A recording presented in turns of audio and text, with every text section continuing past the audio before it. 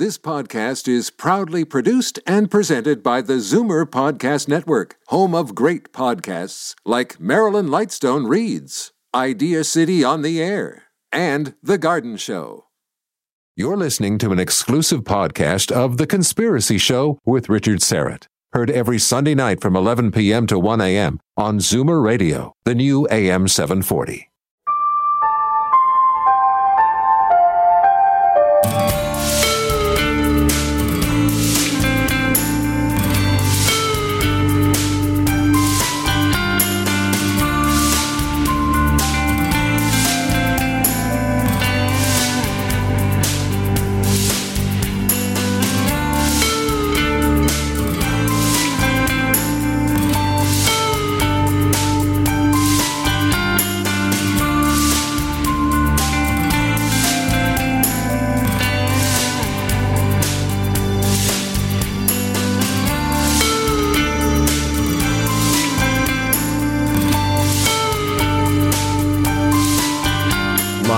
From Toronto, Canada, The Conspiracy Show with Richard Serrett from Zoomer Radio, AM 740.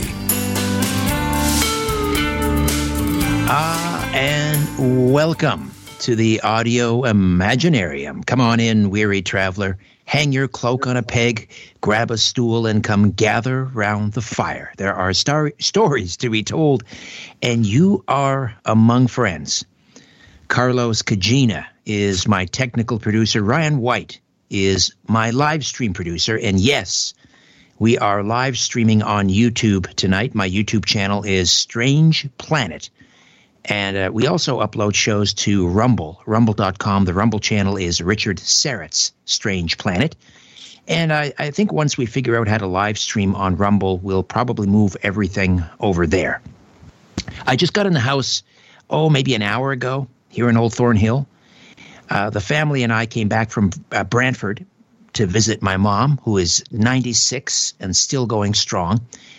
And on the way back, we got caught in a deluge. The kind of rain, well, you know what I mean, where the wipers can't keep up even at full speed. And then you get behind like a tractor trailer and all 18 wheels are throwing more water at you. And suddenly it's like you're on board the Maid of the Mist heading into the whirlpool at Niagara Falls. It was a little tense. Kind of some white knuckle moments there. In fact, I'm still holding on to the steering wheel. Haven't been able to pry it out of my hands. Anyway, dare I say it was biblical? I know that's kind of a shop worn, but it's true. I could have sworn I heard God in my head calling out measurements in cubits. Right. What's a cubit? I guess it's not politically correct to make allusions to Bill Cosby routines anymore. Anyway, we're going to continue in the biblical vein for the next 2 hours, or 90 minutes anyway. The book of Revelation, the most mysterious, cryptic book in the Bible, the final book of the New Testament, also called the Apocalypse of John, Revelation to John, or Revelation from Jesus Christ. So what is the book of Revelation trying to tell us? Who are the major characters? What does it say about the end times, the Antichrist, the mark of the beast? Documentary filmmaker Ali Siadatan is here for the first hour and part of the second to discuss Revelation. In fact, he has a new weekly series on this prophetic book of the Bible coming up every Thursday night, I believe, on Zoom, but he'll tell us more about that.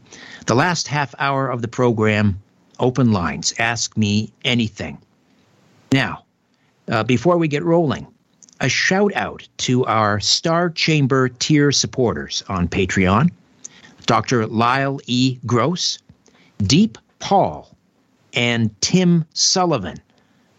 Thank you all from the bottom of my heart for your generous support. And all of the work I do here is possible in part because of generous supporters like you. And if you'd like to become an official donor to the program, go to patreon.com/Strange Planet.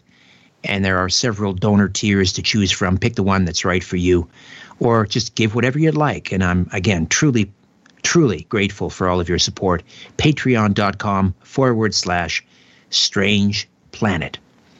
The book of Revelation, as I say, the final book of the New Testament, has some of the most dramatic and frightening language in the Bible. There are some pretty scary images as well. Bright red beasts with 7 heads and dragons, monsters and cosmic eruptions. There are 7 plagues and bowls of wrath, 7 seals and 7 trumpets, the Whore of Babylon and the Battle of Armageddon. What does it all mean? Alicia Adatan is the founder of Think Again Productions in Canada, a multimedia teaching ministry shedding light on mysteries and treasures of scriptural knowledge, which is making the Bible more real than ever. Ali has found evidence, keeps agreeing with the Bible's tale, from biblical cities peering through the sand to alien abductions and prophetic events.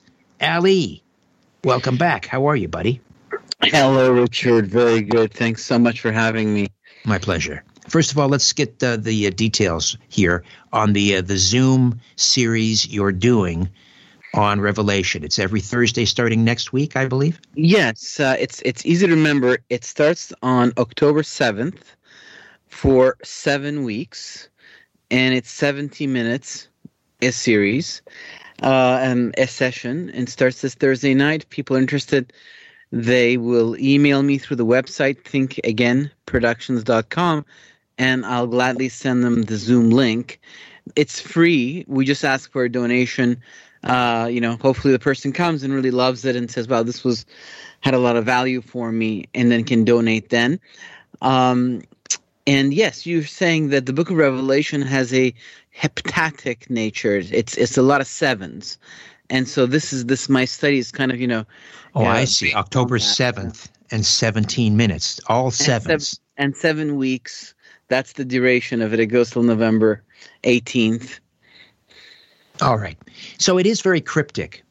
Yes. It is for us, but I guess for the people who lived in the first century A.D., who were familiar with, I guess, what they call apocalyptic literature, a lot of these metaphors and symbolism would have been more apparent to those readers. Is that correct? There might be a truth to that perspective. There's 400 verses in the book of Revelation and 800 references to the Old Testament. So it's 400 verses and 800 references to the Old Testament. So it heavily, heavily draws from virtually all the books of the Bible. People often say, it draws from the book of Daniel, for instance, or from Isaiah. But actually, really, it draws from virtually every single book of the Old Testament. And once you kind of factor that in and trace back all the reference points, already that exercise alone makes it a little bit less cryptic, because it is drawing from books that we are already familiar with, using metaphors that have already been established.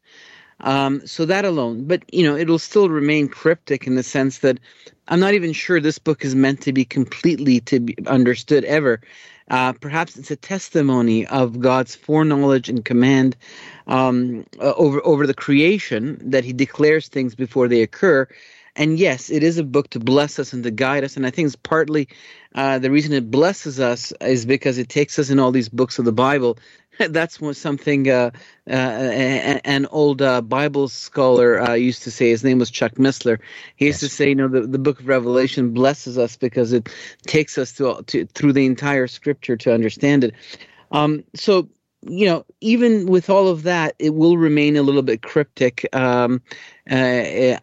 I think as we go deeper into the apocalypse, then God may continue to reveal and open this book up to us.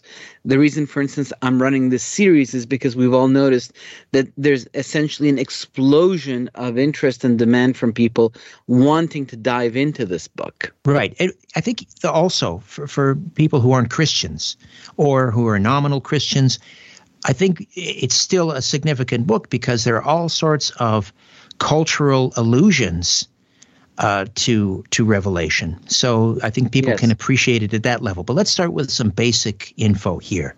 So I mentioned first century, but when do we know specifically when it was written? So, for example, how long after the crucifixion of Jesus Christ? Where was it written, and by whom, do we think?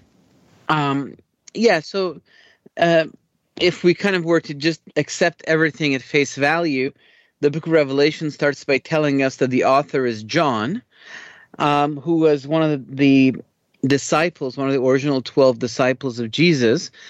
His Hebrew name is Yochanan, and it means that God is grace.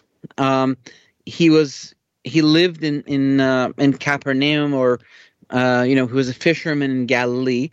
But he also seems like a very well-connected dude, because when Jesus has been arrested, he gets to go in, because it says in the Gospels that he knew the high priest. Well, how did he know the high priest, and how could he go in? It also says that it's the only Gospel that records the interaction with Nicodemus, who was a member of the leading religious council that led Israel, the Sanhedrin. And again, that points to the fact that he may have been in the room when that conversation was happening with Jesus. So he must have been from some priestly pedigree. Even when they ran to the tomb at the resurrection, he got there before Peter, but he didn't go in. If he was a Kohen, a priest, then he could not have any contact with the dead. And so, yes, we say he was a fisherman from Galilee. I remember being in the city of Capernaum, or in that little archaeological site of Capernaum in the north of Israel, and around the city of Galilee. And after the Romans destroyed Jerusalem, a lot of the Judeans moved north, and they renovated the synagogue of Capernaum, where Jesus had been teaching. You can still see the foundation of the synagogue where Jesus had been teaching, but on top of that foundation, they built a more glorious, synagogue. And there's a pillar there that has some of the names of the donors who donated money to the building of the new synagogue. And the Zebedee family is mentioned on that pillar as one of the donors, and that was the last name, if you will, of John. He was the son of Zebedee. So it seems that his family was living there still 2 centuries afterwards, after the time of Jesus. They had roots in that region. And what happened after he became this disciple? Well, the persecution against the Christians began because they are advocating for monotheism inside of the polytheistic Roman Empire, and one by one they were arrested, killed. Like Paul, was beheaded in Rome in 68, I believe. And Peter famously was crucified upside down on the site where the Vatican is built. And John was tortured, but ultimately he wasn't killed. He was exiled. And he was exiled from the area of Asia Minor, which is like Turkey today, the Aegean Sea. There were 7 congregations there, and he was the bishop of these 7 congregations. They each had a leader, but he was kind of the leader of the leaders.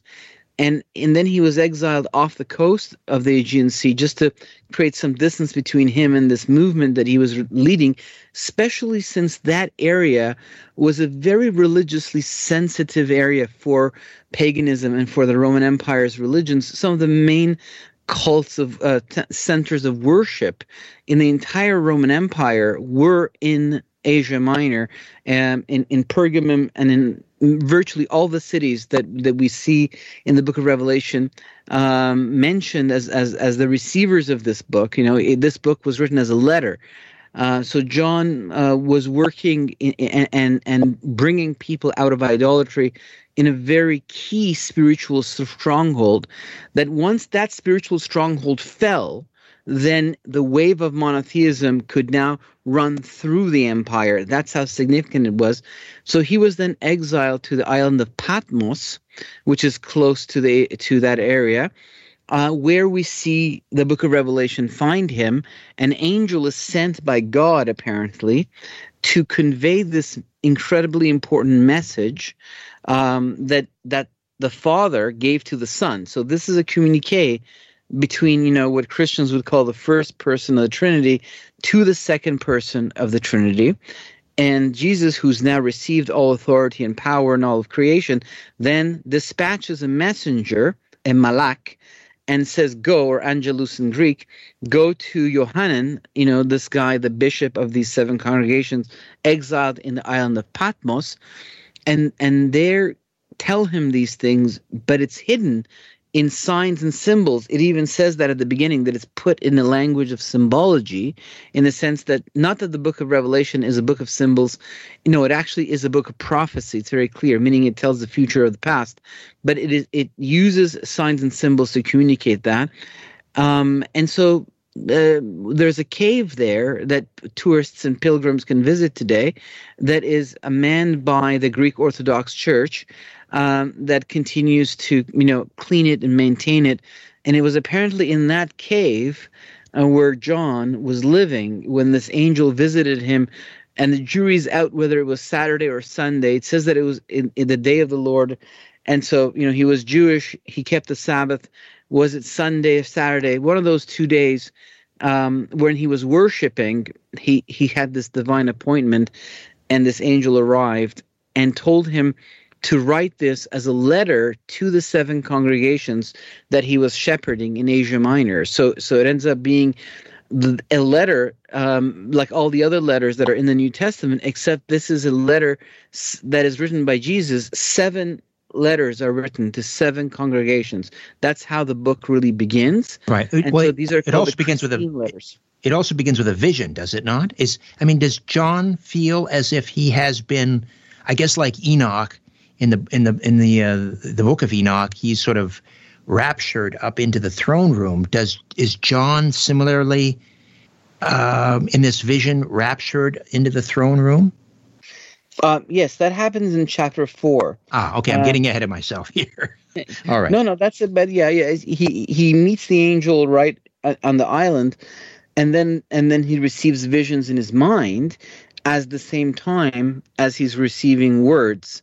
So he's hearing and seeing things, but later in chapter 4, the angel says, "Come up." But that comes a few chapters in.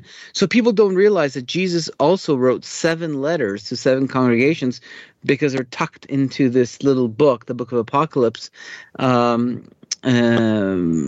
think of the letters of Paul, the letters of Peter, the letters of Jude or John. But we don't think of the letters of Jesus. But right. Jesus wrote 7 letters, actually. And so 7 letters to 7 different churches. So I guess in some letters he's admonishing the church. In other letters he's supporting another church. Hold fast. Because at this time, essentially, the church is under siege, right? Rome is on the rampage. They have just leveled the Second Temple in Jerusalem.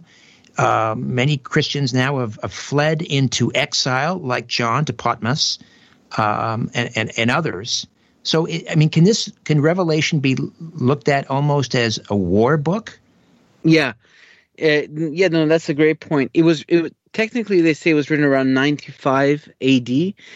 So all of these things, you're right. That the temple has now been destroyed, that the exile of the Jews has begun.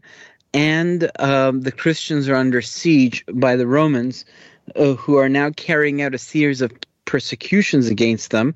There'll be 10 persecutions in all, and will go all the way into the 4th century until the Edict of Tolerance by Constantine.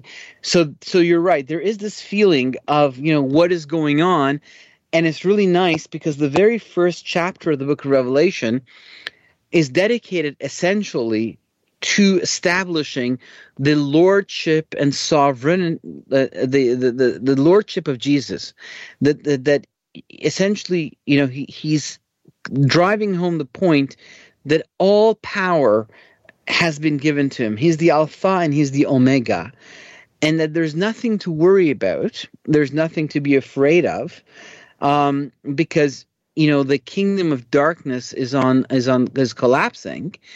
And that all authority in heaven and earth has been passed down to him. It's a continuation of again, as I said, it takes us into the rest of the Bible. It's a continuation of some of the things that started when he was with them. Like one day, he took them up this road to Caesarea Philippi, where there's all these pagan Roman temples. It was the center of worship for the Romans. And he stood on top of that rock and he said, who do people say I am? And then Peter said, you're the Messiah, the Son of God. And Jesus, pointing to not to Peter, but to the rock, to all of these pagan temples, he said, upon this rock I shall build my church, and the gates of Hades won't prevail against it. Where those pagan temples existed in Caesarea Philippi, the rock upon which he stood, at the bottom there was a water. It's a giant hole. It's still there, but it was like a cistern. Like a cistern. This water would swirl and go into the ground. And when you prayed to the gods, you throw your sacrifice there. And if it went down, then your prayer was accepted. If not, it wasn't. And that was called the gates of Hades. That was the official name of that place, because it was the gateway to this realm of these gods. And so Jesus, proclaims the ascension of his sovereignty and the defeat of these spiritual powers that are over Rome and these other kingdoms. When Paul is on his way to Damascus in order to arrest the Jewish people who become followers of Jesus in the synagogue of Damascus, he has a vision and he receives his mission, and he repeats that to King Agrippa as well, that his mission is to go to the Romans and to bring them out of darkness to light, out of the dominion of Satan to God. This is the mission that Jesus gives Paul. And so we get this idea that there's a transfer of power in the heavenlies. And now Jesus is saying basically, do not worry. I know that you live in the stronghold of idolatry, you 7 congregations, but don't worry. First of all power has been given to me. Second of all, don't let this, the paganism follow you into the congregations. That's a reoccurring theme in these letters, that there was this influence. They were bringing it in with them. Their old life was kind of pouring into their new life. Okay, Ali, I got to jump in here because we're going to take a quick time out. In also one of these letters, maybe when we come back, we can touch on this.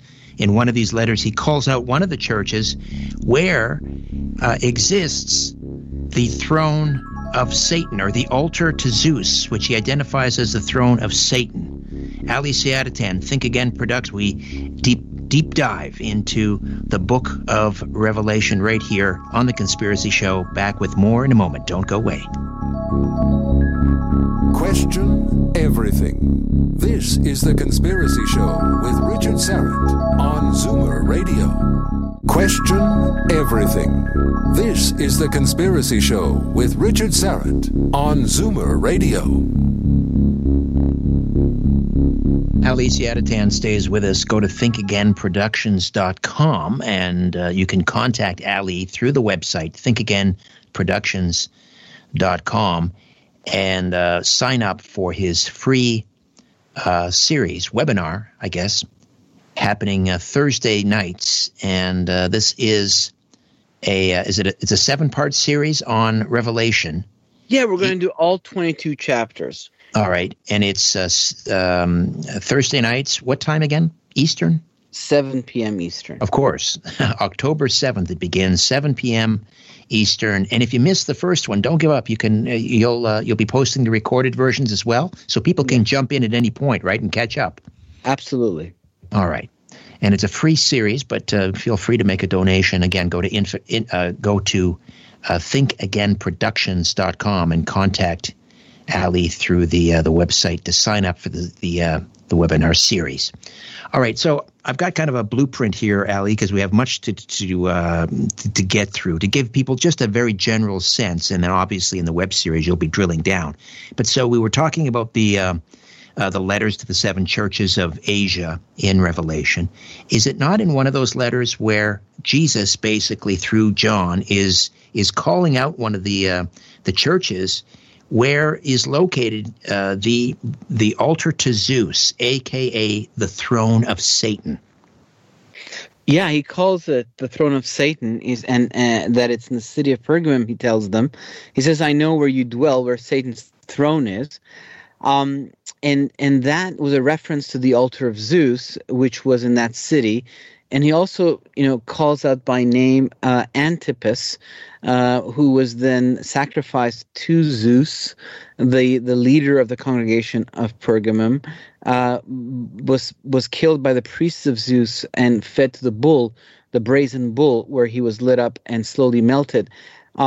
So that's fascinating. This insight that Jesus gives us, that he creates a connection between Zeus and Satan, identifies removing the veil, and so now we know that the Greco-Roman world that worshipped Zeus and Jupiter as the head of the pantheon was essentially under the influence. That was the realm, of the leader of the fallen angels. That was the territory that he had chosen himself, and that empire, hailed from him. Now, all the letters, all the cities mentioned here have a connection to the fallen angels. Ephesus, we know what happened with Paul when he was in Ephesus, that there was a whole ruckus because it was bad for idol worship business, what he was preaching, so they kind of gathered a crowd against him. It was the center of the worship of Artemis. Ephesus was an important center for that. Another letter he writes is to Smyrna, which was the center of emperor worship. They had won the permission to build a temple to Nero. And Thyatira was a center of worship for Apollo, known as the sun god. And Sardis was home to many mystery cults and religions, and to the magnificent temple of Artemis. The people worshipped Cybele, and they held orgies in their festivals, which is kind of what we see happen at the foot of Mount Sinai. Right. Just want to get back to the throne of Satan for a moment. You and I have talked about this before, and you were telling me how there was a German archaeologist who discovered this altar to Zeus in Pergamon, and he basically took the entire altar back to Germany, where they built a museum. They reconstructed it. Inside this, the museum holds the entire altar to Zeus. And was it Hitler's chief architect, Albert Speer, who saw it and was so inspired by it that if you see the documentary Triumph of the Will, the massive stage and backdrop that Hitler is standing on and at Nuremberg is based on this altar to Zeus, this throne of Satan, right? Yeah. He created a large version for him, Nuremberg, because, as you said, he was inspired, and that's from where the podium that he was standing on, when he was declaring the final solution and eventually the principles that led to the Holocaust, to this Shoah, to this burnt offering. It kind of, it's interesting where the bull was in the original altar, the bull that symbolized Zeus, where this brazen bull where Antipas was fed into, he put the microphone, and so it was interesting, as though this was the voice of Zeus, and from there he stood and he declared the laws, the Nuremberg laws, that led to the Holocaust, and he said to Albert Speer, "I want you to make it like a religious ceremony, a Catholic mass." And so Speer put all of these lights around it, and he lit them up, and they looked like pillars of light. Right. We should point out, not that Hitler was not Catholic. These were occultists. Yes. Occultists. They were not Catholic, but he wanted to liken it to a mass. He hated Christians. Hitler very clearly hated Christians. Obviously, he hated Jews, but he also hated Christians. Yeah, this was definitely an occult thing. It was hailing back to the worship of the ancient gods, the fallen angels. And so it's fascinating that, as you said, this altar that Jesus talks about in the book of Revelation as the throne of Satan is dug up and brought to Berlin, where it is to this day, in Das Museum die Pergamum, or the Museum of Berlin. And Albert Speer sees it, the architect, likes it and builds a giant version of it, and they put a big Nazi symbol on top of it as well. And there's a footage of the Allies, bombing that symbol off. And from there, Hitler declares the Holocaust. So it's fascinating. Right. Okay. I want to jump to the throne room. This is right. This is the second vision in the throne room of heaven. And what does John the Apostle see in the throne room? Well, he sees perhaps the priesthood of God. He sees the Son of God sitting there and reigning, and he sees those who had been martyred, come back to life, and he sees these living creatures that are worshiping, worshiping God and worshiping the Son, to whom all power has been given. All right. He sees the cherubim and the seraphim, and yeah. That's right. He sees these angels, the 4 living creatures, they're called. And they each have 6 wings, full of eyes all around, and they do not rest day or night, chanting, "Holy, holy, holy, the Lord of hosts." And so they're praising the Lord day and night. And he sees God sitting on his throne. And he sees that those who have been martyred are receiving, thrones as well, like smaller thrones, because there are many thrones in heaven. And there are 24 elders dressed in white clothes with golden crowns on their heads. And there's lots of theories about, who these 24 are. Are they each from a different nation? Are they, Old Testament saints such as Abraham and characters like that, and New Testament ones put together? Are they leaders of a cohort, because the priesthood was divided into 24?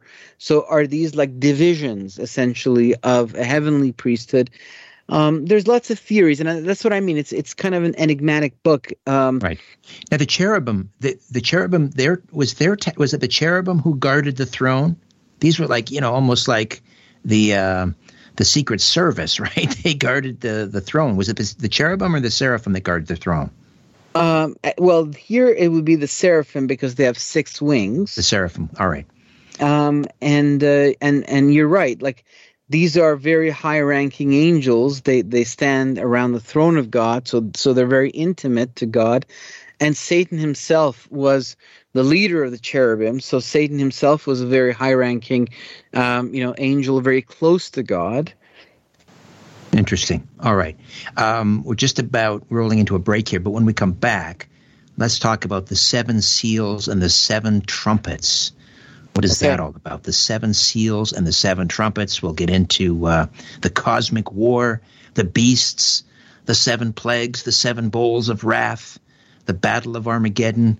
We'll squeeze in as much as we can. Ali Siadatan, thinkagainproductions.com. Don't forget, go to the website, reach out to Ali through the website, and sign up for his 7-week series every Thursday night at 7 p.m. Eastern, as he takes a deep dive into the book of Revelation. Back with more of my conversation with Ali right here on The Conspiracy Show. Don't go away.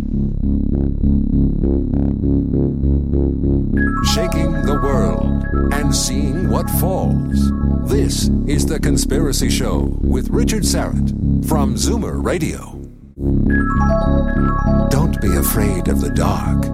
The Conspiracy Show with Richard Syrett from Zoomer Radio. To talk to Richard, call 416-360-0740 or toll free 1-866-740-4740. All right, get your questions and comments ready on the phone lines, and you just heard the numbers roll out there. But also, if you're in the YouTube live chat, get your questions and comments. And my live stream producer, Ryan, will curate those and pass those along to me, and we'll get those out. But we'll hold on to those until the second hour. Ali Siadatan stays with us. thinkagainproductions.com. as we take a deep dive into the book of Revelation. Well, not so deep. I mean, it's pretty hard to do in an hour, but he'll get into more detail during his 7-part webinar series beginning next Thursday at 7. ThinkAgainProductions.com to sign up. All right, so the 7 seals and the 7 trumpets. What is this all about, Ali? It's about judgment. It really kind of takes us back to the story of Exodus, where God arrives to deliver his people. And before that, there's a war with Pharaoh. And that really is kind of where we get a lot of the characters that feed into the book of Revelation. You know, there's the Pharaoh is the representative of this world leader. And there's going to be, 7 empires that challenge, the covenant that God makes with Israel. There's Egypt, there's Assyria, there's Babylon, there's Persia, there's the Greeks, the Romans, and the 7th empire. We are waiting for it, and that's kind of, there's going to be another Pharaoh. And there's going to be the spiritual forces that were behind the Pharaoh, the gods of Egypt. There's going to be spiritual forces behind this guy as well. It says in the book of Revelation that the dragon, which is the symbol of Satan, gives him all power and authority. And this is something we see also, in the temptations of Jesus, where Satan says to Jesus, if you worship me, I'll give you all the empires of the world that are under my command. You can have Israel and I'll give you the empires. You just have to switch to my side. And Jesus says, it's written, only worship God. So I think the 7 seals and the 7 trumpets are telling us about judgments that, like the ones that fell on the Pharaoh of Egypt long ago, that led to the deliverance of the people of God, these things are going to fall on this empire, this final empire. Now, there are 2 theories. One is that these things have been happening over the past 2,000 years. Some of these things have been happening. Others, I believe that it all begins with the first seal, which is the white horse, the 4 horsemen of the apocalypse. The white horse is the one that comes bearing a bow and a crown. And the crown that's given to him is different from the crown that's given to the people of God. You have to look at it in the Greek, and there's 2 different words. This is more like the crown of Caesar. It's that kind of a crown. And, God comes with a sword, but this guy comes with a bow. So again, he's more like a conqueror. And so people say, really the apocalypse begins with the opening of the first seal and with the rise of the Antichrist. And he's the first horseman of the apocalypse. And then even though he promises to bring goodness, but what will follow him are the series of 6 seals and 7 trumpets. These judgments actually will come to descend upon his kingdom and his empire and his world. Okay, so excuse me, Ali, are the trumpets like a countdown clock? Like once the 7th and final trumpet sounds, right, that sets the end times into motion? Well, I mean, it depends where you want to start the clock. Technically, the end times in the book of Revelation, it begins with the rise of the first rider, the first horseman, who many people see as the Antichrist himself. Others will see the horseman as more of a symbol of a trend. That's something. There's kings, there's conquerors, there's empires, that kind of thing. But if you really see the book of Revelation as talking about a very specific future time, above all, it's talking about a time that's ahead of us, then yes, the horseman becomes this, this character. So then there's a series of judgments. There's 7 seals. The first one is the white horseman. And then there's 7 trumpets. So these are all a series of judgments, locusts and hail, and things that sound a lot like what we saw in the story of Exodus over the Pharaoh of Egypt before, he let go the people of God. So there are specific things given to us, like the 6th trumpet tells us that the great Euphrates River will dry out so that these armies can come through. And it's interesting that the river Euphrates, which was a mighty river, very wide, has dried up. The people who live in Syria, they built a dam at the foot of the Euphrates where it begins. That really helped drying it out. That's a very, very huge dam. And then Saddam Hussein wanted to punish the Shia that lived in the south of Iraq so that they could not have water for their marshlands. And so he also deflected the river Euphrates and dammed it. And then so that also helped dry it.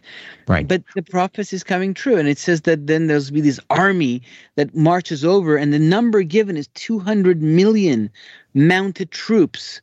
And, well, only China can, have an army that big. Right. So people go, oh, wow, look, the armies of the East coming over the Euphrates, and so they look at China, they look at the river, and this is kind of how we try to understand the book. Doesn't one of the trumpets, is the seventh trumpet the one that mentions wormwood, and some have suggested that was Chernobyl because it talks about the 3/4 of the waters will be poisoned, and they think that it has to do with Chernobyl, which is what Chernobyl means, wormwood, doesn't it? It does, actually, and it's the third trumpet, and it's a great star called wormwood that falls to the earth. Even though Chernobyl, what did poison the waters all the way into Switzerland and Europe, and a deer in Switzerland were dying because they were eating strawberries from the ground that now had been contaminated by this water. But it's not a star that fell into the ground. There's a new book that Tom Horn has written, and he's dug up this asteroid that's on its way to the Earth. Apophis. Yes, and it's supposed to hit in 2029, and he says he thinks that's wormwood, but I agree with him that it does seem to point to a star falling to the Earth, so this could be an asteroid strike for sure. And just so that we have the time to make this point, I think it's very important. I don't want to be the bearer of bad news, because if I were to look at the book of Apocalypse from a bird's eye view, Apocalypse means unveiling. It's the unveiling of Jesus Christ. The good news of Jesus does not end at the cross. In fact, the first and second coming put together form what is called the gospel, the good news. He doesn't just save people's souls and then live in an eternal heavenly kingdom that believers go to. He returns to heal the earth completely, physically. Okay, I got to jump in because we have to take a break. We'll pick up on that point when we come back. Ali Siadatan stays with us, the Book of Revelation, right here on The Conspiracy Show. Back with more in a moment. My name is Richard Serrett. When in doubt, blame the government. You're listening to The Conspiracy Show with Richard Serrett from Zoomer Radio. When you look at the sky, ever wonder if someone's looking back? This is The Conspiracy Show with Richard Serrett from Zoomer Radio. To speak with Richard live, call 416-360-0740 or toll free at 1-866-740-4740.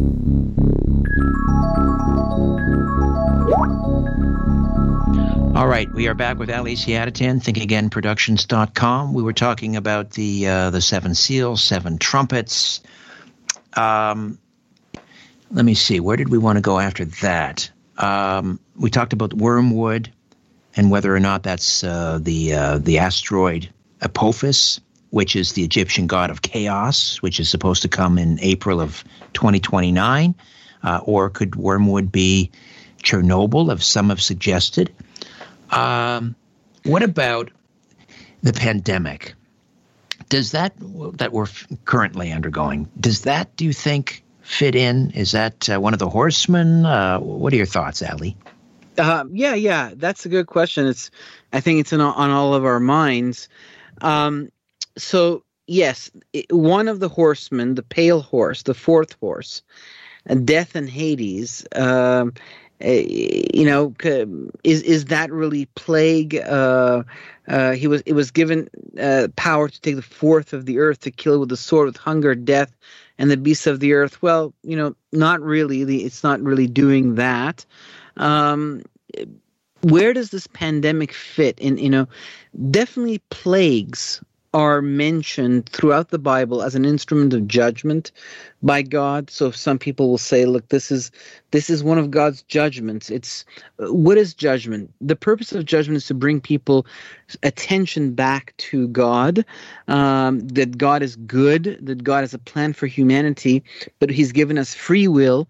And there's also these, other beings in the universe. They're physical beings like us.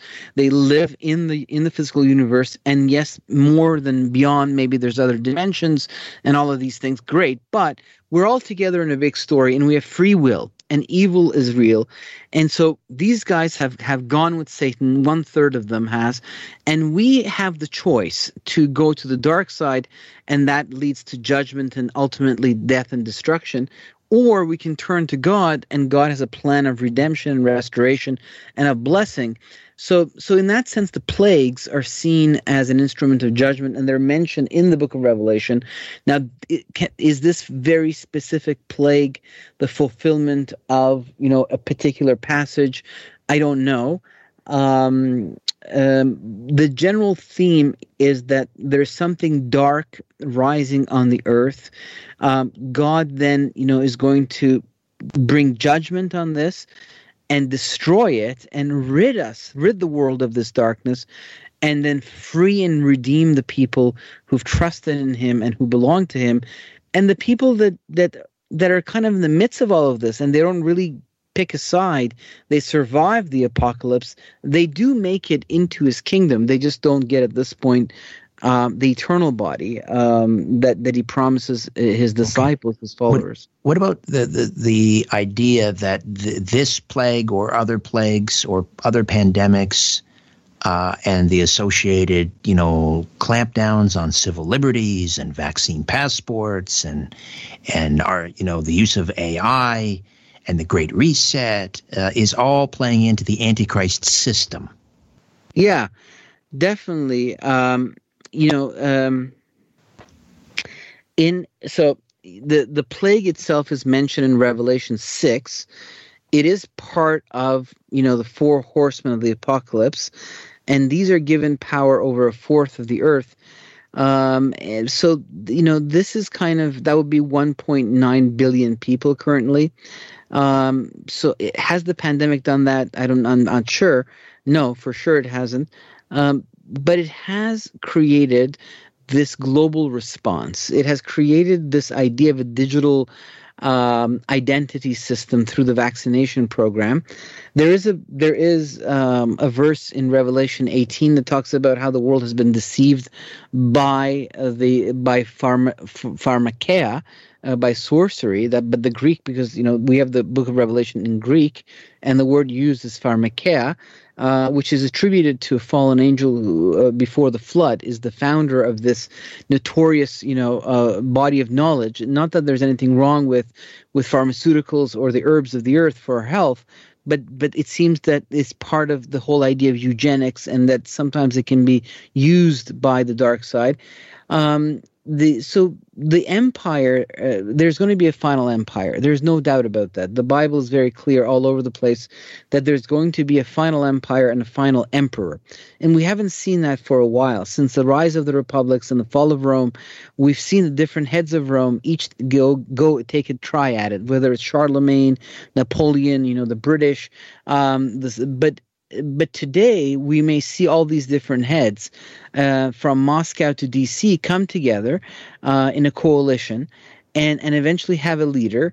And this will be an empire that has AI and has digital identity. And so since the Bible takes us to this extreme point of view, we can now surmise the stepping stones. And so we see that this pandemic has definitely created a lot of stepping stones for the infrastructure of such a thing to be built. And eventually this thing is seen as a plague that's removed by God. I'm not just COVID, but this emperor and this empire is a plague over the human race, that God comes and destroys and removes and restores health to the earth. Okay, and so the vaccine and the vaccine passport, and I think people know my views on the vaccine passport. I just think it's unethical and probably illegal and all of that. But we'll park that for now. But the idea that some people think that somehow this is the mark of the beast, you can't have the mark of the beast until you have the arrival of the Antichrist, right? Which hasn't happened. So therefore, the vaccine and the vaccine passport cannot be the mark of the beast. Exactly. I would agree to that. That it's more like the building of infrastructure. It's the first time we're all told that we all have to globally get behind something. Every nation is affected by it. We are told that we should take this mass vaccination program, and that we should sign into a digital system of identity that allows us to travel and cross borders. So I see that it's like a dry run. A lot of infrastructure is being put into place that can be used for more global rulership.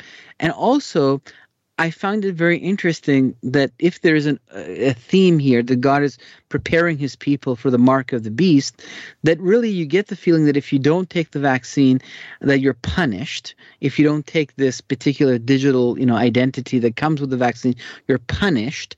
And so the mark of the beast also has that feeling. It says that if you don't take it, you can't buy, sell, or do commerce. So thinking forward, I thought, what are they going to do to us when we don't take the mark?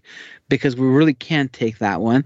They'll probably take us and put us in some sort of a camp where they feed us and shelter us. We'll somehow appear on the wrong side of the collective reality, and since we won't be able to function, then I guess they'll have to take us to some sort of a concentration camp and take care of us. This is just a theory. I don't know what's going to happen, but I see that there are overlaps, and I see that there's infrastructure being put to place, but it's not exactly the mark of the beast, like you said. It has to be instituted by the Antichrist. Okay, just have about 2 minutes here before we roll into the second hour. AZ Finn on the YouTube live chat asks, how many seals have been opened and how many trumpets have been blown to date?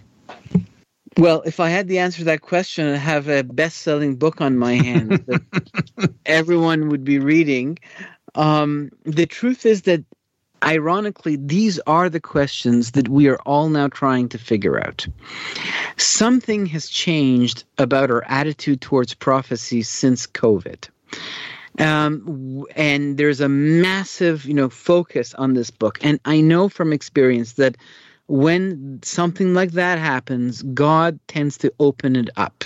We are about to see new things in this book, and that's why I'm inviting people to join me in this study, because as we study together, we discover together, and God meets us in the study and reveals things to us. So I don't have a concrete answer to the gentleman's question. I don't think anybody does, but I think that we're going to start, getting into these things as we go forward. I think God is drawing our spirit into it. All right, we'll take a time out, come back. Ali Siadatan, Think Again Productions will stay with us into hour 2, at least till the bottom of the hour.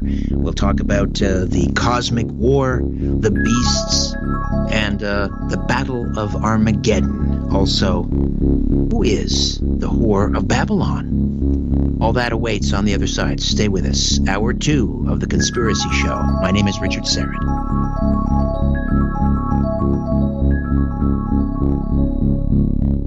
When in doubt, blame the government.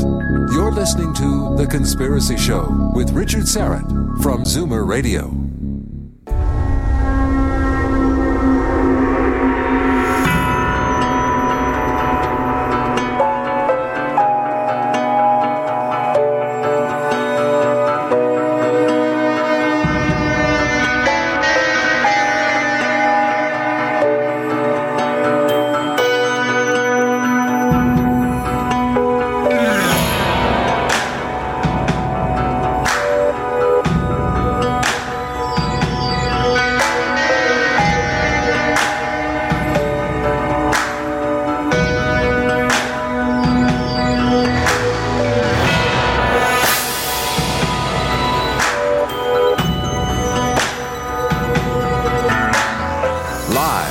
From Toronto, Canada, Earth, The Conspiracy Show with Richard Serrett on Zoomer Radio.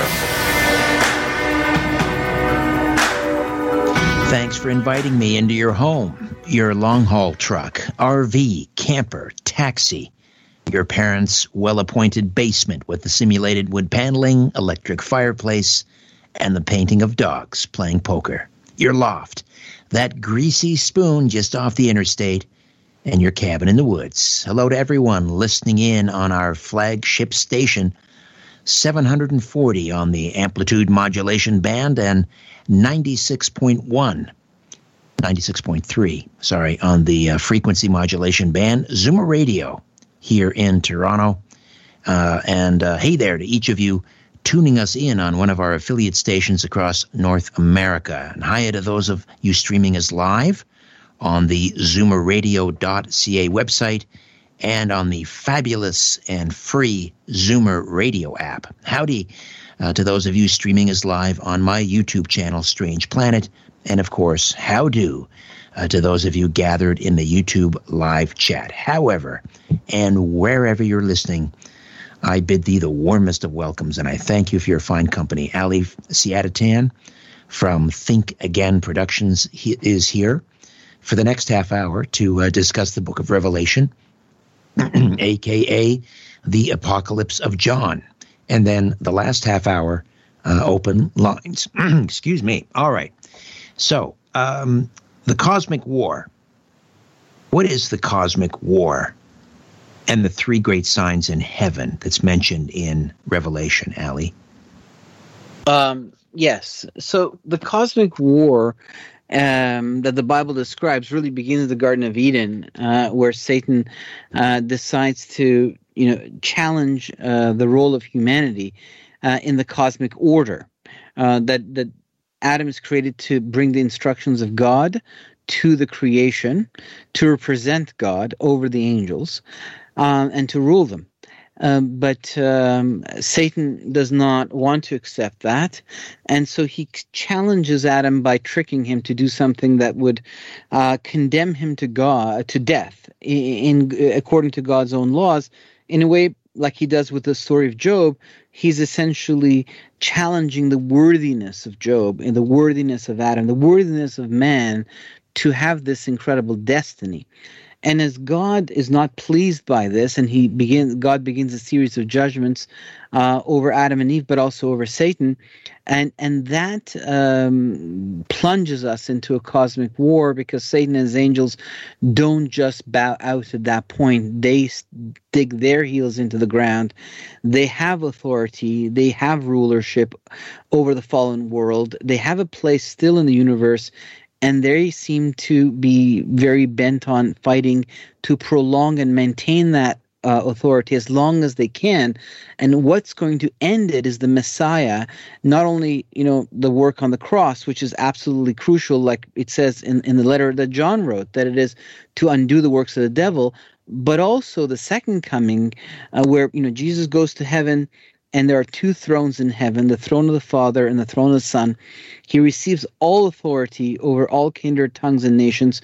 And then he sits at the right hand of God, it says in the scripture, until God makes a footstool for his enemies. And then, a time not known to anyone but the Father himself, suddenly the Son and his armies are returned to the earth to arrest Satan, arrest these angels, destroy the final empire and the emperor, and bring in the Messianic kingdom, an era of peace and prosperity and health and life like we have never known it in all of history. It's the Sabbath of history, and that's where the book of Revelation ultimately takes us. And there are three great signs in heaven. What do they signify? So they signify different things. What exactly they mean? I mean, you're asking me very precise questions, and the sun, the moon, and the stars. They appear in the context of a woman. Is that the one that is that the sign you're referring to? They appear around a woman. Is that the context you're referring? Well, there is a section in Revelation called the three great signs in heaven, right? That before, I guess, the sixth seal. Yes, that's the sixth seal. Yeah, there was a great earthquake, and the sun became black as sackcloth of hair. The moon became like blood, and the stars of heaven fell to the earth, as a fig tree drops its late figs when it's shaken by a mighty wind. So going back to the book of Genesis, we are told that God will use the sun and the moon as signaling systems. We're told that in the fourth day of creation, where the sun, the moon, the stars, and the earth are put in some sort of electromagnetic, rotation, orbital, relationship. Not only is it for marking the calendar, God explains that, but also as a signaling system. So when there's, for instance, an eclipse of the sun, and the moon becomes red, like blood, and if it falls on one of the appointed days of God's calendar, then it means something. And we do see that, in fact, when that alignment occurs, historical events of great importance happen. Some of the rabbis saw the sun as being something that is for the Gentiles. It's a sign that something is going to happen to the Gentile world, and the moon to the Jewish world. We see when the Lord was crucified that there was an eclipse of the sun. And so again, that kind of points to that. Earthquakes are always a sign of judgment, that God's judgment over something dark and evil is arriving. Like even at the second coming on the Mount of Olives, when the Lord lands, it says in the scroll of Zechariah, there's an earthquake and the Mount of Olives splits into two. So, and there's a fault line that goes from Jerusalem to Kenya. So earthquake is a sign of judgment. Sun and moon changing colors and becoming like black, like sackcloth. So that's an eclipse of the sun, or the moon becoming red. These are pointing to the fact that God is signaling a change in the seasons and times, like the kings of the earth are going to be removed and a new king is going to be installed. Stars are a different matter. Stars are an idiom for angels in the Bible.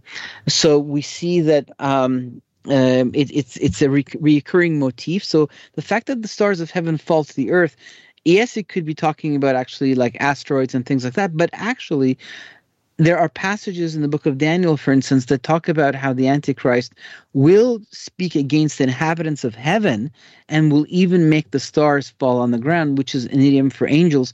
So this I would see more as the War of Angels. Even some people would connect the War of Angels to the UFO phenomenon. And so you could possibly see some UFOs being shot down and brought into the ground, and that could be where the stars symbology takes us into the world of angels. All right, let's talk about some of the magnificent and frightening beasts. The red dragon. The red dragon is deciphered for us in that passage, where we are told it's Satan, the ancient serpent. So the book of Revelation, deciphers that one for us. And there's also a beast that comes out of the sea. Is that also? And is the location significant where this beast emerges? Yes. Everything is important. So, what does the sea represent? And then there's the beast that comes from the earth. What does the earth represent? These become endless questions. Where that people start to interpret and study, and one person will say it means, thalassa, that's the Greek word for sea, and that means peoples and nations. So it comes out of democracies, because the sea usually represents peoples in the symbology of the Bible. So he emerges out of the democracies.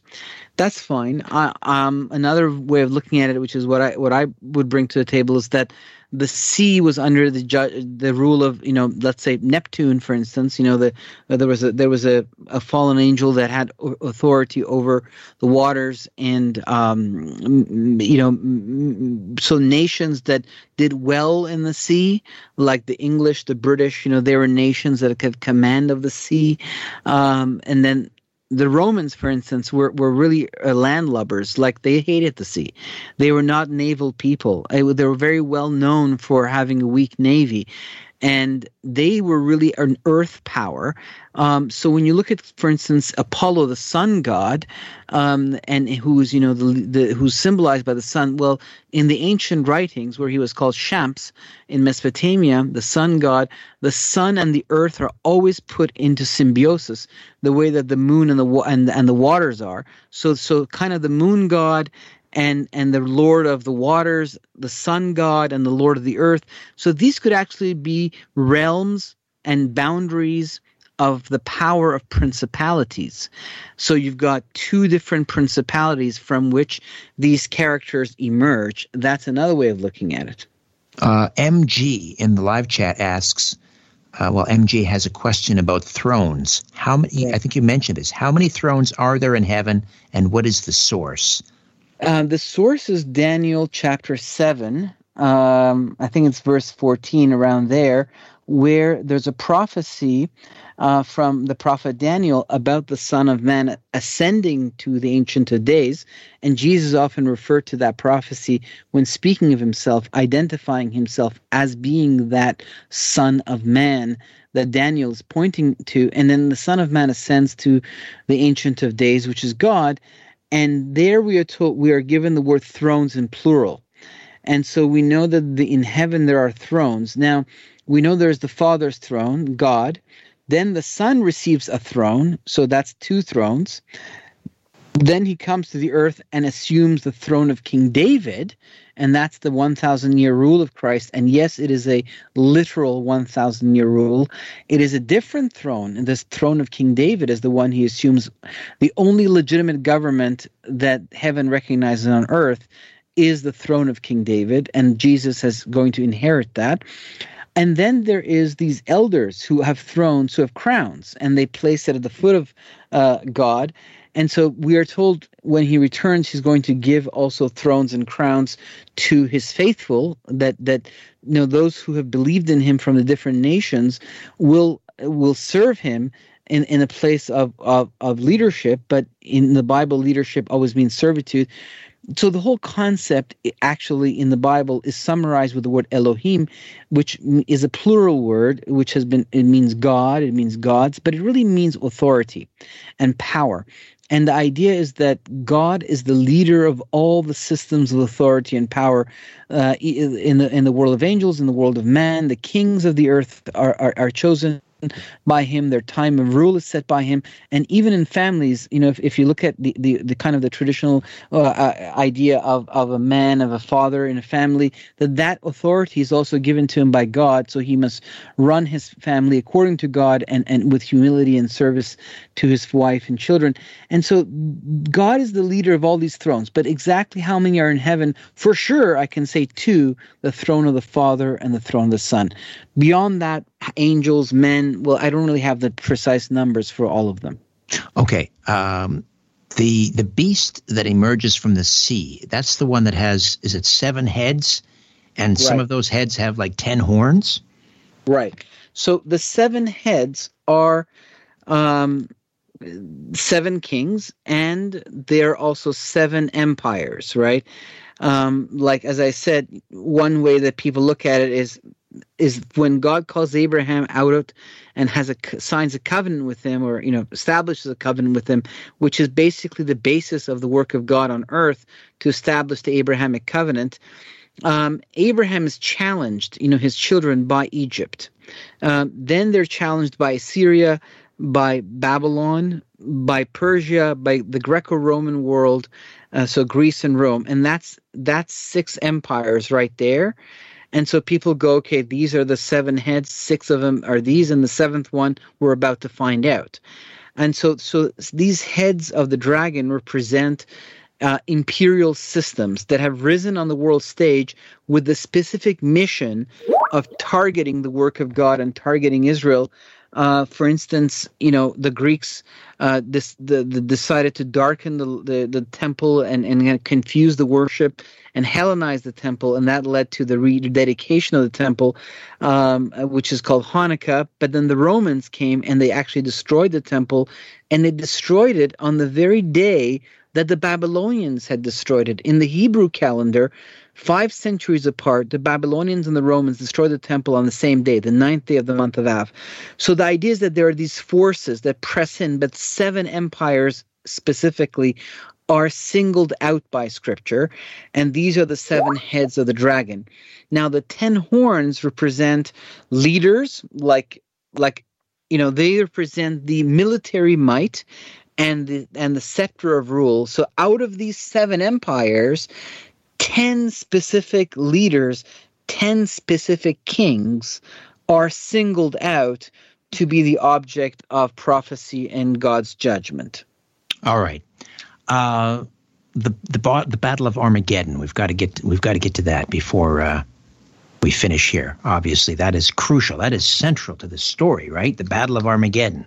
Yes, it's a climax of the judgments of the Bible.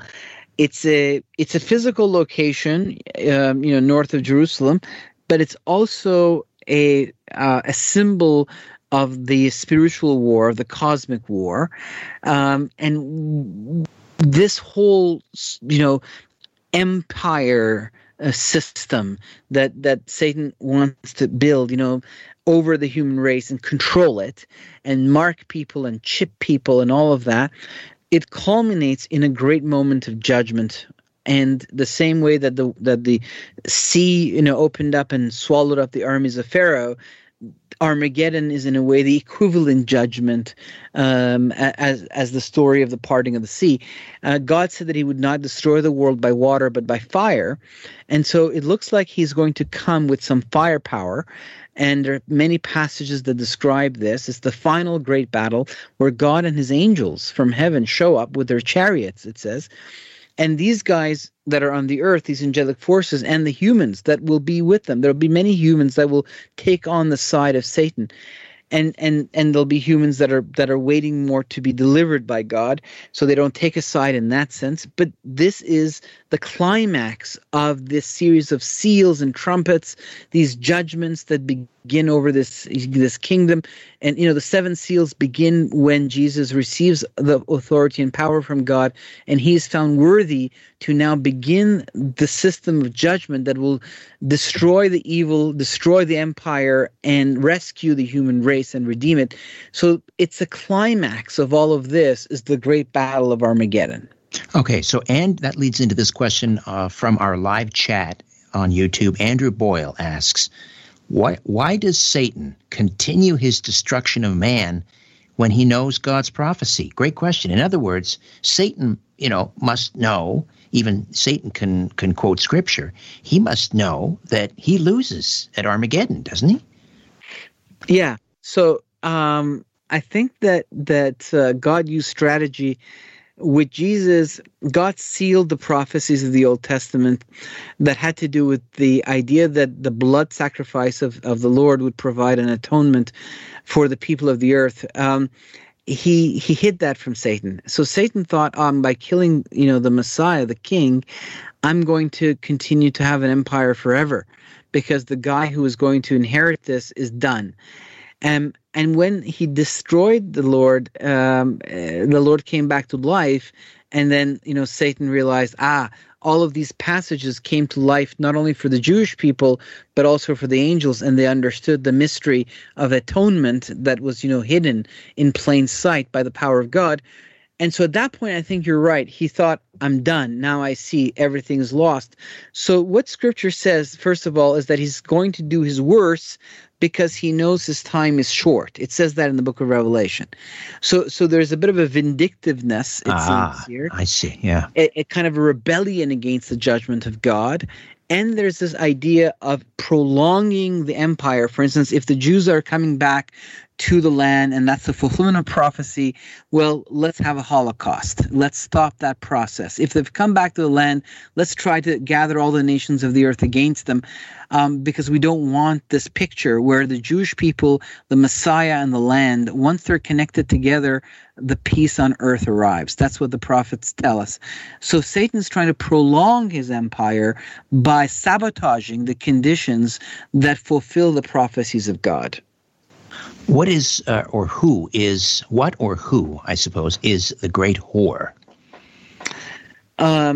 So I think that the great whore of Babylon, you see, when you mentioned the throne of Satan in Pergamum, excuse me, in Asia Minor, but when you kind of go, well, who was Zeus? Well, Zeus is the Greek word for Marduk. That was the Babylonian name of Zeus, Marduk. And the cult of Marduk was in the city of Babylon, where the great ziggurat existed. And before that, his name was Enlil, and there was another Mesopotamian town from where Enlil ruled, and all the kings of Mesopotamia went there to receive the blessing from the priests of Enlil before they took the throne. So I think that she is really this occult competing religion that poured into the nations. It has taken many shapes and many names, but ultimately there's only two religions, if you will, the one that comes from the dark side and the biblical faith. I mean, I'm sorry to say that, but if I'm to represent this information accurately and correctly, this is where the conclusion takes us to. Humans of all kinds, there's good, bad, and ugly among all of us. It's not about, nations and people. It's about just this belief systems coming from these mysterious beings that we're all supposed to worship, the gods. Well, who for a moment, we should just take some time out to figure out who's who and what's what. And question anything and everybody. So I think the Mystery Babylon represents this alternative system of thought, of belief, of religion that points the world to these spiritual forces with Satan at the helm, and competes with the revelation and word of God that has come through the prophets of Israel, through his Son, and through the Holy Spirit. All right, Ali, we'll take one final time out, come back. We'll just keep you till the bottom of the hour. And then open lines after that. We'll do Ask Me Anything. But for now, we continue to delve into the book of Revelation. Ali Siadatan stays with us. Get your comments and questions ready. Curiosity, or did the devil make you do it? Whatever the reason, welcome back to The Conspiracy Show with Richard Serrett from Zoomer Radio. To talk to Richard, call 416-360-0740 or toll free at 1-866-740-4740. The truth is not out there. It's right here. The Conspiracy Show with Richard Serrett from Zoomer Radio. All right. A few minutes remain with Ali Siadatan, and then the last two segments of the program, Ask Me Anything. So the Whore of Babylon, the judgment on Babylon. So the judgment will be, and Babylon, I guess, will be the final empire, the Antichrist system. Is that correct? It's the religion of it. It's the spiritual part of it, yeah. Okay.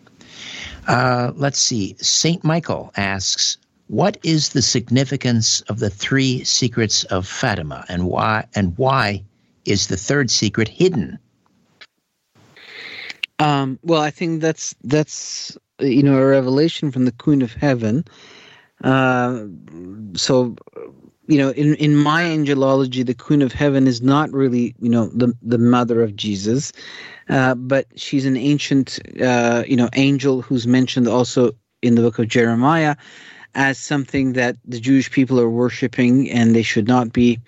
And before, the book of Jeremiah, she has a long career in Mesopotamia. Inanna is her original title, and she likes that title, Queen of Heaven. So I don't know if I can really comment on it. It's not a question that's from the Bible. I think that's best asked from, a Catholic specialist. And I'm not even sure if it's a revelation we can even trust, All right.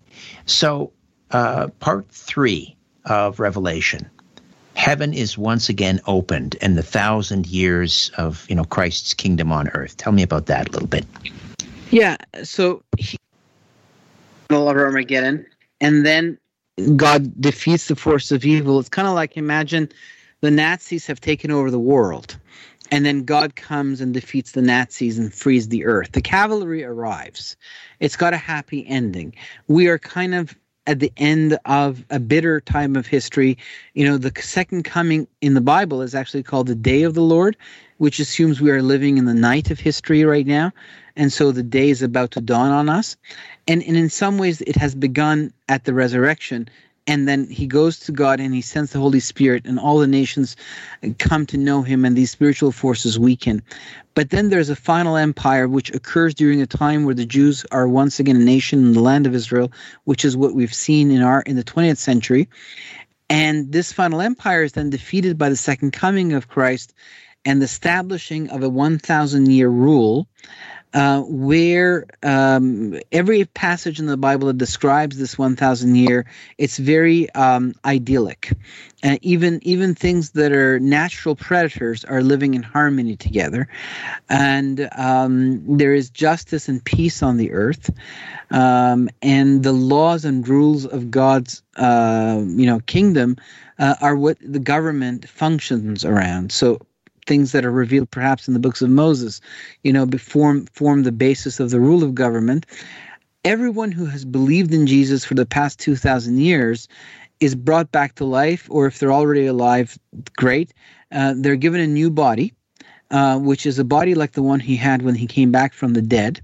And not only is it a body that's able to be sustained eternally, but also it is one that naturally functions in cooperation with the kingdoms, with God's ways. And it's not like the body we have today that even though in our hearts we want to walk one way, we tend to kind of walk in a different way. We don't have that conflict, so it's a new body. And the people who receive this new body are given authority.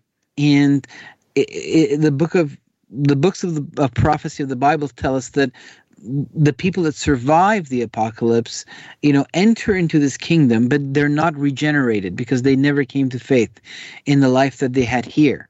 And so they continue to live long lives, but they continue to live and die, and they can also sin. And there's several passages in the Bible that point to this, and that's what we see after this great Sabbath of history, which lasts 1,000 years. And by the way, even before the flood, no one lives 1,000 years.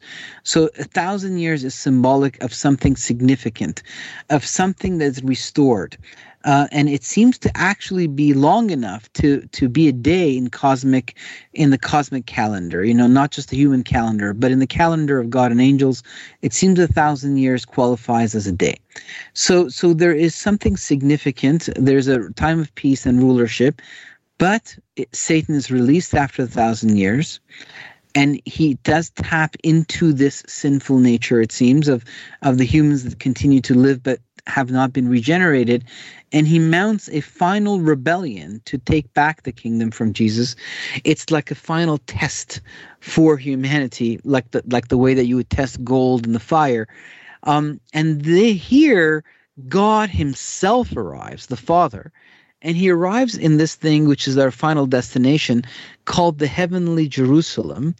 And it is, I don't know if it's a cube, because when you kind of reminds me of the Borg ship, when you kind of look at the measurements of this heavenly temple, the temple at the center of time and space where God himself dwells, and seems to be a moving object. We then ascend into that temple. Everyone who's ever lived is brought back to life and judged in front of the throne of God. Those whose names are not written in the book of life are, apparently destroyed. And everybody else joins the people who were already rejuvenated and resurrected at the first coming, at the second coming, and joins them and enters into the heavenly Jerusalem, where we meet God face to face, which is a sign of great intimacy. We're given names, which are functions that we're going to have in this universe, and we then resume our original purpose for which Adam was created, to bring the instructions of God into the universe and into creation, to govern over the angels, and to serve under God and the Messiah. The earth is the incubation chamber of the immortal children of God. And so what happens to the planet? Does it continue, or? No. It says that there's going to be, it says in the book of Isaiah and the book of Revelation at this point takes on that theme, that there will be a new heaven and a new earth. So it does say there's going to be new earth as well. So there's going to be a new heaven and a new earth, and the corruption is done away with. And the people who receive Jesus today in a way, they are the beginnings of this new creation that finally finds its culmination 1,000 years after the coming of Christ. That's when it really blossoms, and we get the new heaven and new earth, and we enter into this temple at the heart of time and space and sit in the presence of God himself. So, two things. Number one, how are we certain that what John was writing about was not our future, but what was happening? Because again, the world, the ancient world, was in the midst of war at this time. The Christians were being exiled. You had the Roman emperors. It was the Flavian dynasty and so forth. How do we know that when he was talking about Antichrist and Babylon, he wasn't referring to his own time, Rome? Well, he was, because when you look at kind of a pattern of among the Hebrew prophets, because John was a Hebrew prophet, is that in the Greek thinking, we think more in a linear way. Like every prophecy has a specific fulfillment.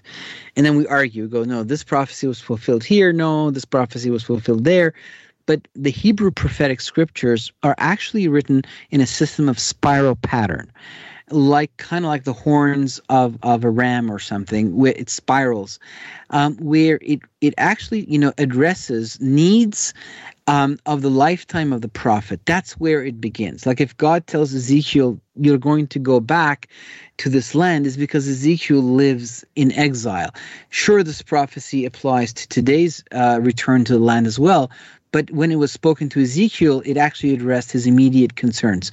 So these prophecies address the immediate concerns of John and the early church and this great persecution in Rome and all that stuff.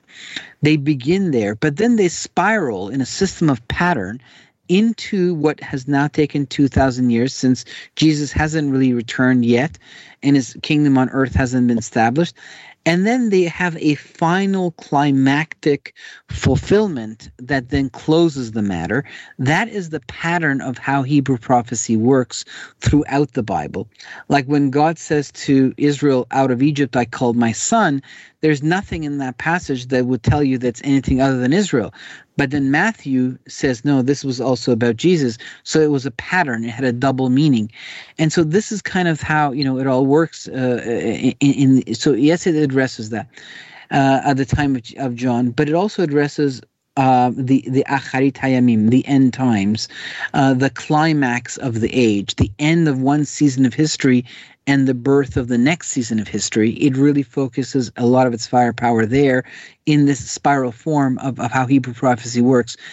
As far as Rome is concerned, I don't be so sure that we are not still living under Rome. You look at like the American system of the Senate, the president, and the architecture of the Capitol Hill and of many of the structures in Washington. They are on purpose designed to look Roman. When we see, Rabbi Jonathan Cahn, he said I heard him once say that, God does to Israel, whatever you do to Israel, God does to you. If you bless Israel, God will bless you. If you curse Israel, God will curse you. And he said Rome destroyed Jerusalem. All right, I got to jump in here because we're out of time, Ali. So we're still in Rome. We're still in Rome. That's the summary. Okay.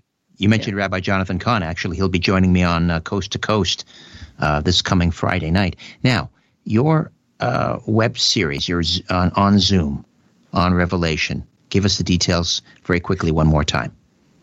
Go to thinkagainproductions.com and email me, and I will send you the details. thinkagainproductions.com every Thursday beginning next week for 7 weeks, 17 minutes each.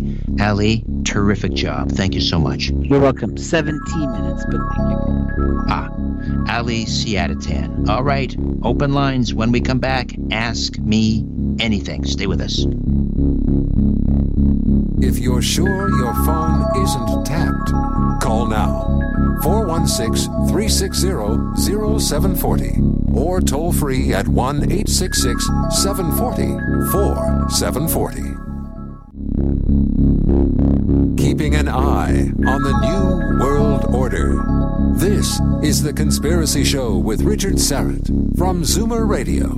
To speak with Richard, call 416-360-0740 or toll free 1-866-740-4740. All right, welcome back. Open lines now until the top of the hour, and you can ask me anything, or you can just comment maybe on a previous show you've heard. Maybe you have a suggestion for an upcoming show. And speaking of upcoming shows, let me just give you some programming notes, because there's some things going on you need to know about.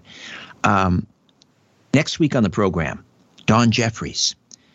He's been with us a number of times in the past, and his book, which is a really a landmark book, Crimes and Cover-Ups in American Politics, 1776 to 1963. That book is now being released in paperback this month. So Don Jeffries returns to the program next week for the full 2 hours, and we'll go back and revisit Crimes and Cover-Ups in American Politics, 1776 to 1963. That's for the full 2 hours, by the way. And I want to give you a heads up also that I am heading off to Greece on Monday, the 11th. And some of these, we're going to continue to deliver brand new shows to you while I'm away. We're bringing in a few guest hosts, including the aforementioned Don Jeffries. And Don will be not only my guest next week on the program, but then on October the 24th, Don will be guest hosting live from Virginia, and his guest will be Janet Phelan. Then, let's see, October 31st, the guest host will be our previous guest tonight, Ali Siadatan. And let me see if I have that book here. Hang on. Oh, yeah, here it is. He's going to be interviewing, I believe we have this, I don't know if it's 100% confirmed, but Donna Howell and Ali Henson. The book is Dark Covenant, How the Masses Are Being Groomed to Embrace the Unthinkable While the Leaders of Organized Religion Make a Deal with the Devil. Let me just hold that up. Can you see that all right? All right. That's Ali Siadatan guest hosting on October the 31st. And then, so I'll be in Greece until mid-November, but I'll also be pre-recording some shows while I'm there. And because of the time difference, it's like 7 hours different. Anyway, all new shows coming up right until the end of November and beyond.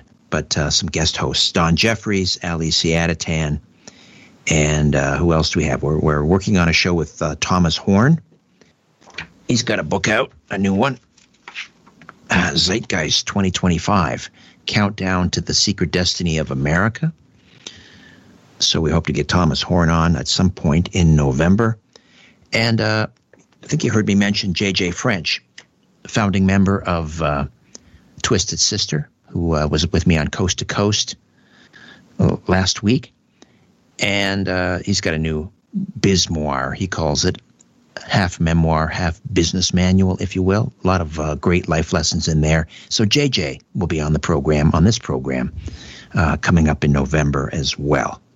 All right, that's a look ahead for the Conspiracy Show. Let's say hi to Tony in my hometown of Brantford, Ontario. Hey, Tony, how are you? I'm very good, Richard. Yourself? Very well, thank you. Okay, good. By the way, it's Brampton, not Brantford. Sorry about that. No worries. Brampton. All right. By the way, I love Strange Planet and love your Richard Syrett show on 960 also.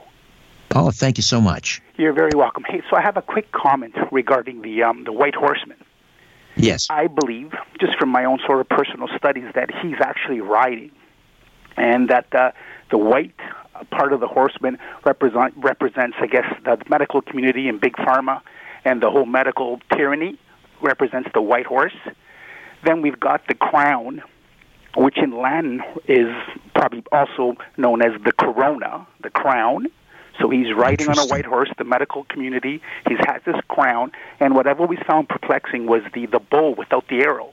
And then a friend of mine was doing the same sort of research, and he looked up in the Strong's Concordance and discovered that the bow is not an actual bow and arrow, but the bow references a simple cloth. That's what Strong's Concordance says about the bow, that he conquers with a simple cloth, which could almost represent the mask of what's going on today, the masking. So I just wanted to put that out there. Oh, interesting. It's not a bow, it's a cloth. It's a simple cloth. That's what Strong Concordance says. And the reference number to that is 5115. If you look up Strong's Concordance, it'll reference the bow in the book of Revelation, and it'll refer to the bow as not a bow and arrow, but just as a simple cloth. So he's got the crown, the corona. He's riding the white horse, which represents the whole medical community. And lastly, that simple cloth is the bow. So I believe the white horseman is riding, and the next horseman is going to be the red horseman, the horseman of war. And we know that China and Taiwan are having some issues right now. Indeed. Wow. Well, that's pretty chilling, Tony. Great work connecting those dots. I appreciate that. Thank you so much, calling from Brampton, not Brantford. All right, we'll take a quick time out. We'll get to our good pal Skip from Connecticut, and we have some people lining up at the live chat with questions as well. Open lines and ask me anything as we wrap up. Last call to the phones on the Conspiracy Show. Don't go away. You want the truth? You can handle the truth. The Conspiracy Show with Richard Serrett from Zoomer Radio. To get the truth, call Richard now at 416-360-0740 or toll free at 1-866-740-4740. Exploring theories, uncovering facts, and offering a different view of the universe. This is The Conspiracy Show with Richard Serrett on Zoomer Radio.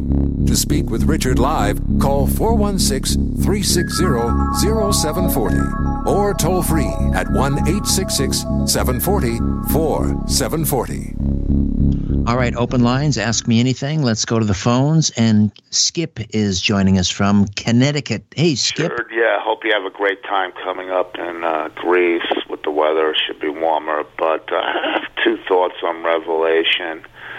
One would be it somewhat contradicts Paul's letters, to me, because it's depicting people that are following either a beast system or one big individual. And like Paul says in one of his letters, he says, be strong in the Lord, which means you've cultivated your own identity in the Lord, that close relationships, and you would be able to withstand these outer pressures from that. And so I see that as kind of a contradiction. In other words, it's making the people in the book of Revelation look like sheep, basically. Interesting.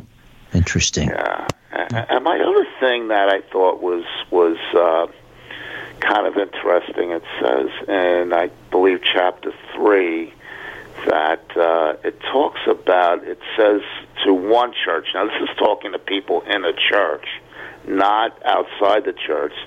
It's saying, repent or I will kill thee with death. So it's showing like another side of the Lord, and if you look at, it's almost like giving notice. Like, for example, in the book of Jonah, Nineveh was given notice through Jonah. The Lord's going to destroy you if you don't repent in X amount of days, quite soon. And they did repent. Now, Sodom and Gomorrah, it doesn't look like they were given the warning from the depictions in that, although Lot's wife was given a warning, don't look back. and she didn't know the consequences would be that she'd be turned into a pillar of salt. So you do wonder if, like, people, at least they're given the favor of being put on notice, repent or else. So that's another aspect I think that's interesting to Revelation. Maybe you're given notice, you better change or else. Skip, given one final warning. Right. Great insights as always. Thanks for the call. Have a good morning. All right, let's go to the YouTube live chat. And Craig asks, do my views on extraterrestrials conflict with my views on the Bible? That's a great question. Well, my views on extraterrestrials are that the best way that the ET phenomenon fits into the biblical narrative is that they are interdimensionals. And so they are from the angelic realm. That's what I believe. So if we're talking about the angelic realm, we're talking about fallen angels, and we're talking about, God's messengers. That's how I perceive the ET UFO phenomenon. It's not particularly a popular point of view in the UFO community, if I can use that term, but that's the way I look at it. I mean, it has to fit for me. It has to square in the biblical narrative. They're not just some, extraterrestrial interlopers. Everything that happens here has to fit into the narrative, and if it doesn't, it has to. I mean, that's just what I believe. Now, the Roman Catholic Church says that there's nothing in the Bible that precludes the existence of other extraterrestrial civilizations, and that they are all part of God's creation. So that's another way of looking at it, I suppose. Put it this way: if we ever get disclosure, UFO disclosure, or if the extraterrestrials or interdimensionals, whatever you want to call them, make themselves known to all of us, it's not gonna change my faith. It's not going to change my point of view and my faith in the Bible. All right. I hope, Craig, that answers your question. Roger Vega asks, November 22nd is coming up. Who do you have lined up for a JFK show? Also says, it's sad that Jim Mars isn't around. Very true. How long has it been since Jim passed away? 4 or 5 years, maybe? Well, I guess Jim DiEugenio is just done some terrific work. And I had Jim, I think I had Jim on this program a couple of weeks ago, maybe a month ago. Brian, do you remember when we had Jim DiEugenio? He had just announced this new documentary that he basically wrote. It's based on his research, and it was directed by, and I guess produced by, Oliver Stone. So it's I guess we have to do something on November 22nd. Let me see. Does the show actually land on the 22nd this year? I don't think it does. The 21st. It lands on the 21st. So I don't have anyone lined up yet, but we probably should do something. This will be, 58 years. And people just are not tired of it. They just want to hear more and more and more about it. So if you have any suggestions who you'd like to hear on a special JFK show on November the 21st into the 22nd, just contact me through the website, strangeplanet.ca, and let me know. Jim DiEugenio, it could be Jim or it could be someone else. Let's see. Who do we have here? Show Me the Truth 74. Richard, who or what influenced your desire to spread the word? When you say spread the word, I guess you mean what? The gospel? Or some other truth? I'm not sure what exactly you mean. I spread the word. Well, I bring people on who talk about the Bible from time to time and biblical prophecy, but I don't see my role on this show, aside from providing a platform from time to time to people to talk about biblical prophecy and so forth. But I don't want to proselytize on the air. but I do, confess my faith and make that known, because for some, that's a bias, right? This is my bias. I lay it on the table, but it's not part of orthodoxy to proselytize. We don't go knocking on doors and handing out pamphlets or standing on street corners with placards and sandwich boards and hollering out biblical verses and so forth. All right. Let's see. Do we have anyone else in the... I think that about covers it in the YouTube live chat for now. We have one more. Oh, Toxic Canadian. Who are some... Oh, this is a good one. Who are some guests you have not been able to interview? Who would you absolutely love to interview? Oh, that's a great question, Toxic Canadian.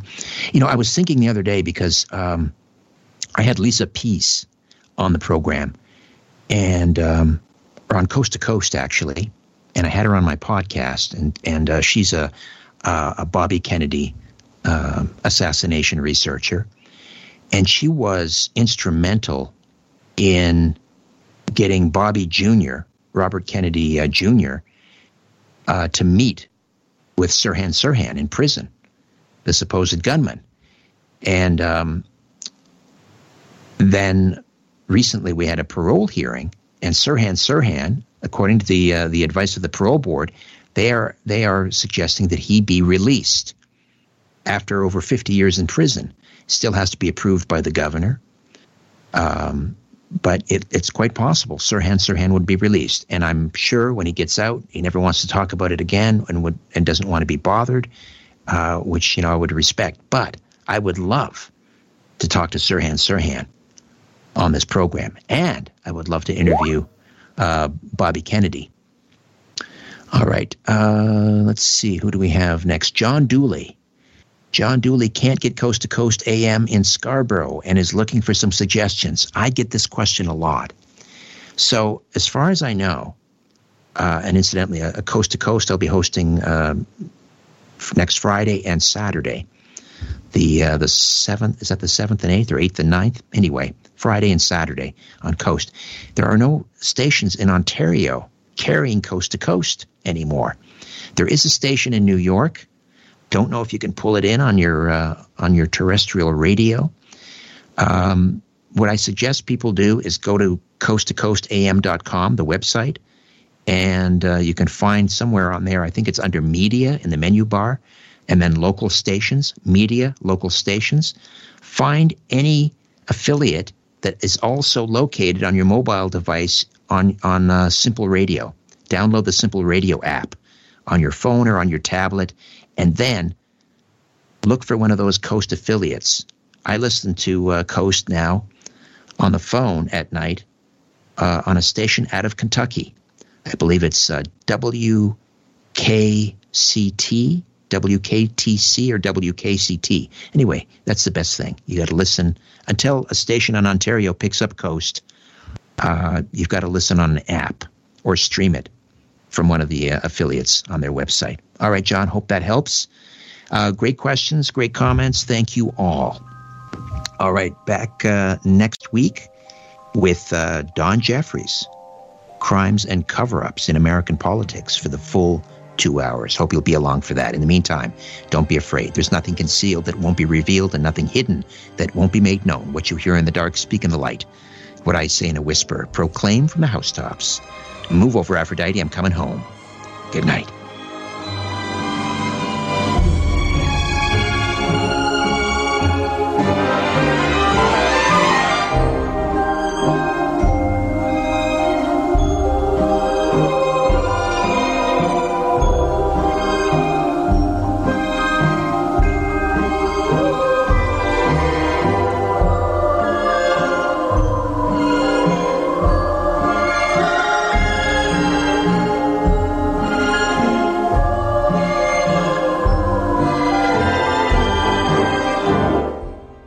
This podcast is proudly produced and presented by the Zoomer Podcast Network, home of great podcasts like Marilyn Lightstone Reads, Idea City on the Air, and The Garden Show.